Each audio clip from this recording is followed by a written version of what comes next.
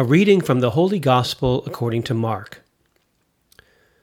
When the Pharisees, with some scribes who had come from Jerusalem, gathered around Jesus, they observed that some of his disciples ate their meals with unclean, that is, unwashed hands.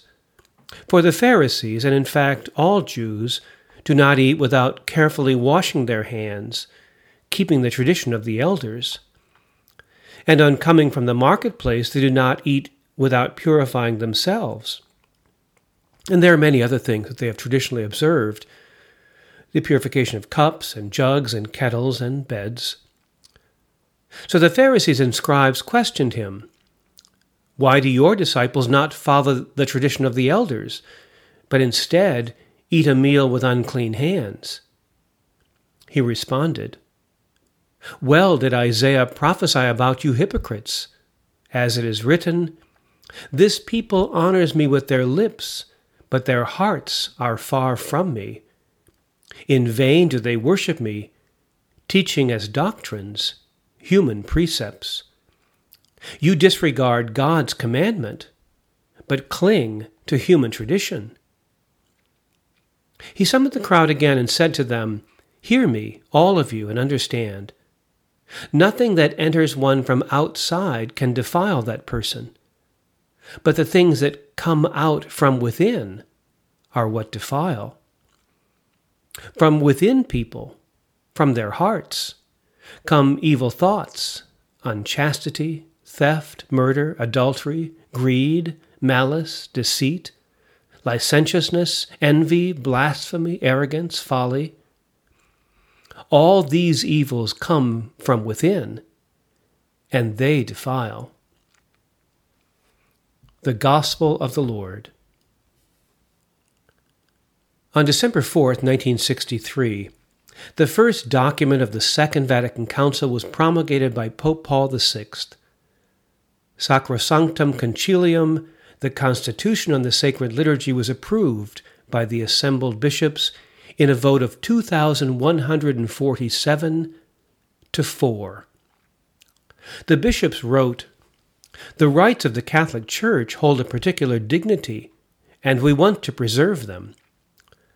We also want to revise these rights so that when celebrated with greater vigor, they'll be better able to address the circumstances of modern times.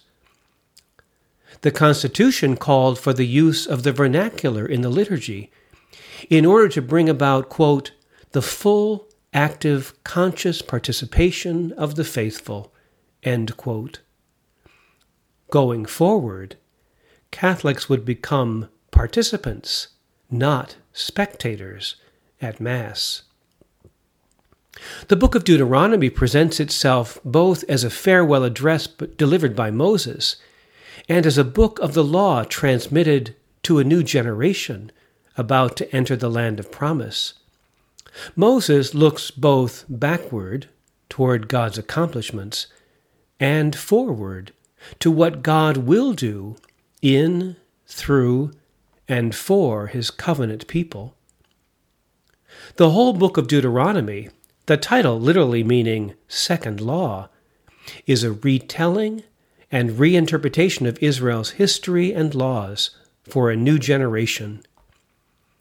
Tammy Schneider, in The Torah, a Woman's Commentary, notes, "Moses initiates what becomes a long Jewish tradition, constant reinterpretation of the text. Even the Ten Commandments are told differently by Moses in the book of Deuteronomy than when they are first given by God in the book of Exodus. Traditions change over time, even in the sacred text." Today's first reading is a sermon placed in the mouth of Moses.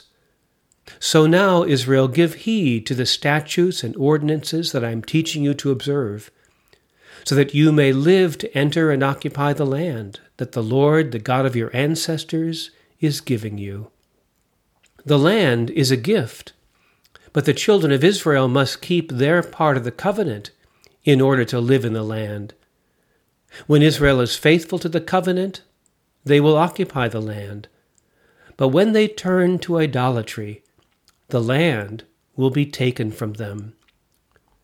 Deuteronomy is written during the exile in Babylon.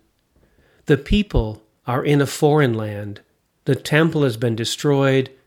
All the externals of their religion were taken from them. In the tradition of the prophets, God calls us into the wilderness where we are most vulnerable, most empty, and where we must, finally, listen to the voice that can only be heard in the heart.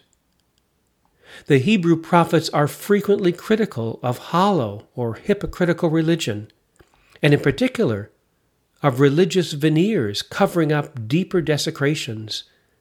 You sing pretty songs of praise, but neglect the widow and the orphan. You follow the minor laws, but ignore the major ones. Like the ancient prophets, Jesus speaks as a Jew from within Jewish tradition, critiquing some religious leaders of the day. Jesus doesn't condemn their zeal for the law, or their reliance on tradition, or their purity practices themselves. On the contrary, he contends that these leaders are not lawful, traditional, or pure enough. They try to catch others in small infractions, Jesus insists, even as they themselves commit much larger ones. To borrow an image from the Sermon on the Mount in the Gospel of Matthew, they point out the speck in their neighbor's eye while ignoring the log in their own. In his book, Let Us Dream, The Path to a Better Future, Pope Francis quotes the 19th century composer Gustav Mahler, who said, "Tradition is not the worship of ashes, but the preservation of fire." In the ancient world, the human heart was perceived as the seat of the will, the center of a person's being and identity as a decision-maker and doer. When James said we should avoid being hearers of the word and not doers, the idea is that the gospel should engage both mind and heart, intellect and will. The prophet Jeremiah spoke of a new covenant. "I will put my law within them, and I will write it on their hearts." So doing God's will becomes second nature. The first 5 books of the Old Testament, ending with the book of Deuteronomy, are called the Torah. Torah is almost always translated as law, but as its root meaning in Hebrew implies, Torah is a practical guide to holiness. A central teaching of Torah is captured in Sunday's psalm response. The one who does justice, as in observing Torah, will live in the presence of the Lord. This is not some kind of abstract, spiritualized justice. The psalm closes with a focus on the universal practices of money lending and bribery. In Deuteronomy, such practices conclude with the exhortation, "There shall be no one of you in need." The challenging law, still yet to be realized anywhere, creates the just and holy community envisioned by Torah. The religious rituals Mark mentions in Sunday's Gospel reminded the Jews of these fundamentals: justice and holiness. Increased religious observance would not hide these injustices from God. Jesus, appealing to Isaiah, replays this Old Testament theme. Religious worship celebrates the Torah we strive to live. It does not substitute for it. But by striving to live out the Torah, Moses announces that the Jews will be recognized as a wise and intelligent people by the nations that surround them. Behind the challenge of the gospel is the good news that God will soften our hearts, transform our hearts, unmask our hearts, and in the end, write a new covenant on our hearts. Pope Francis imagines what this looks like. We need a movement of people who know we need each other, who have a sense of responsibility to others and to the world. We are God's people, walking together in faith.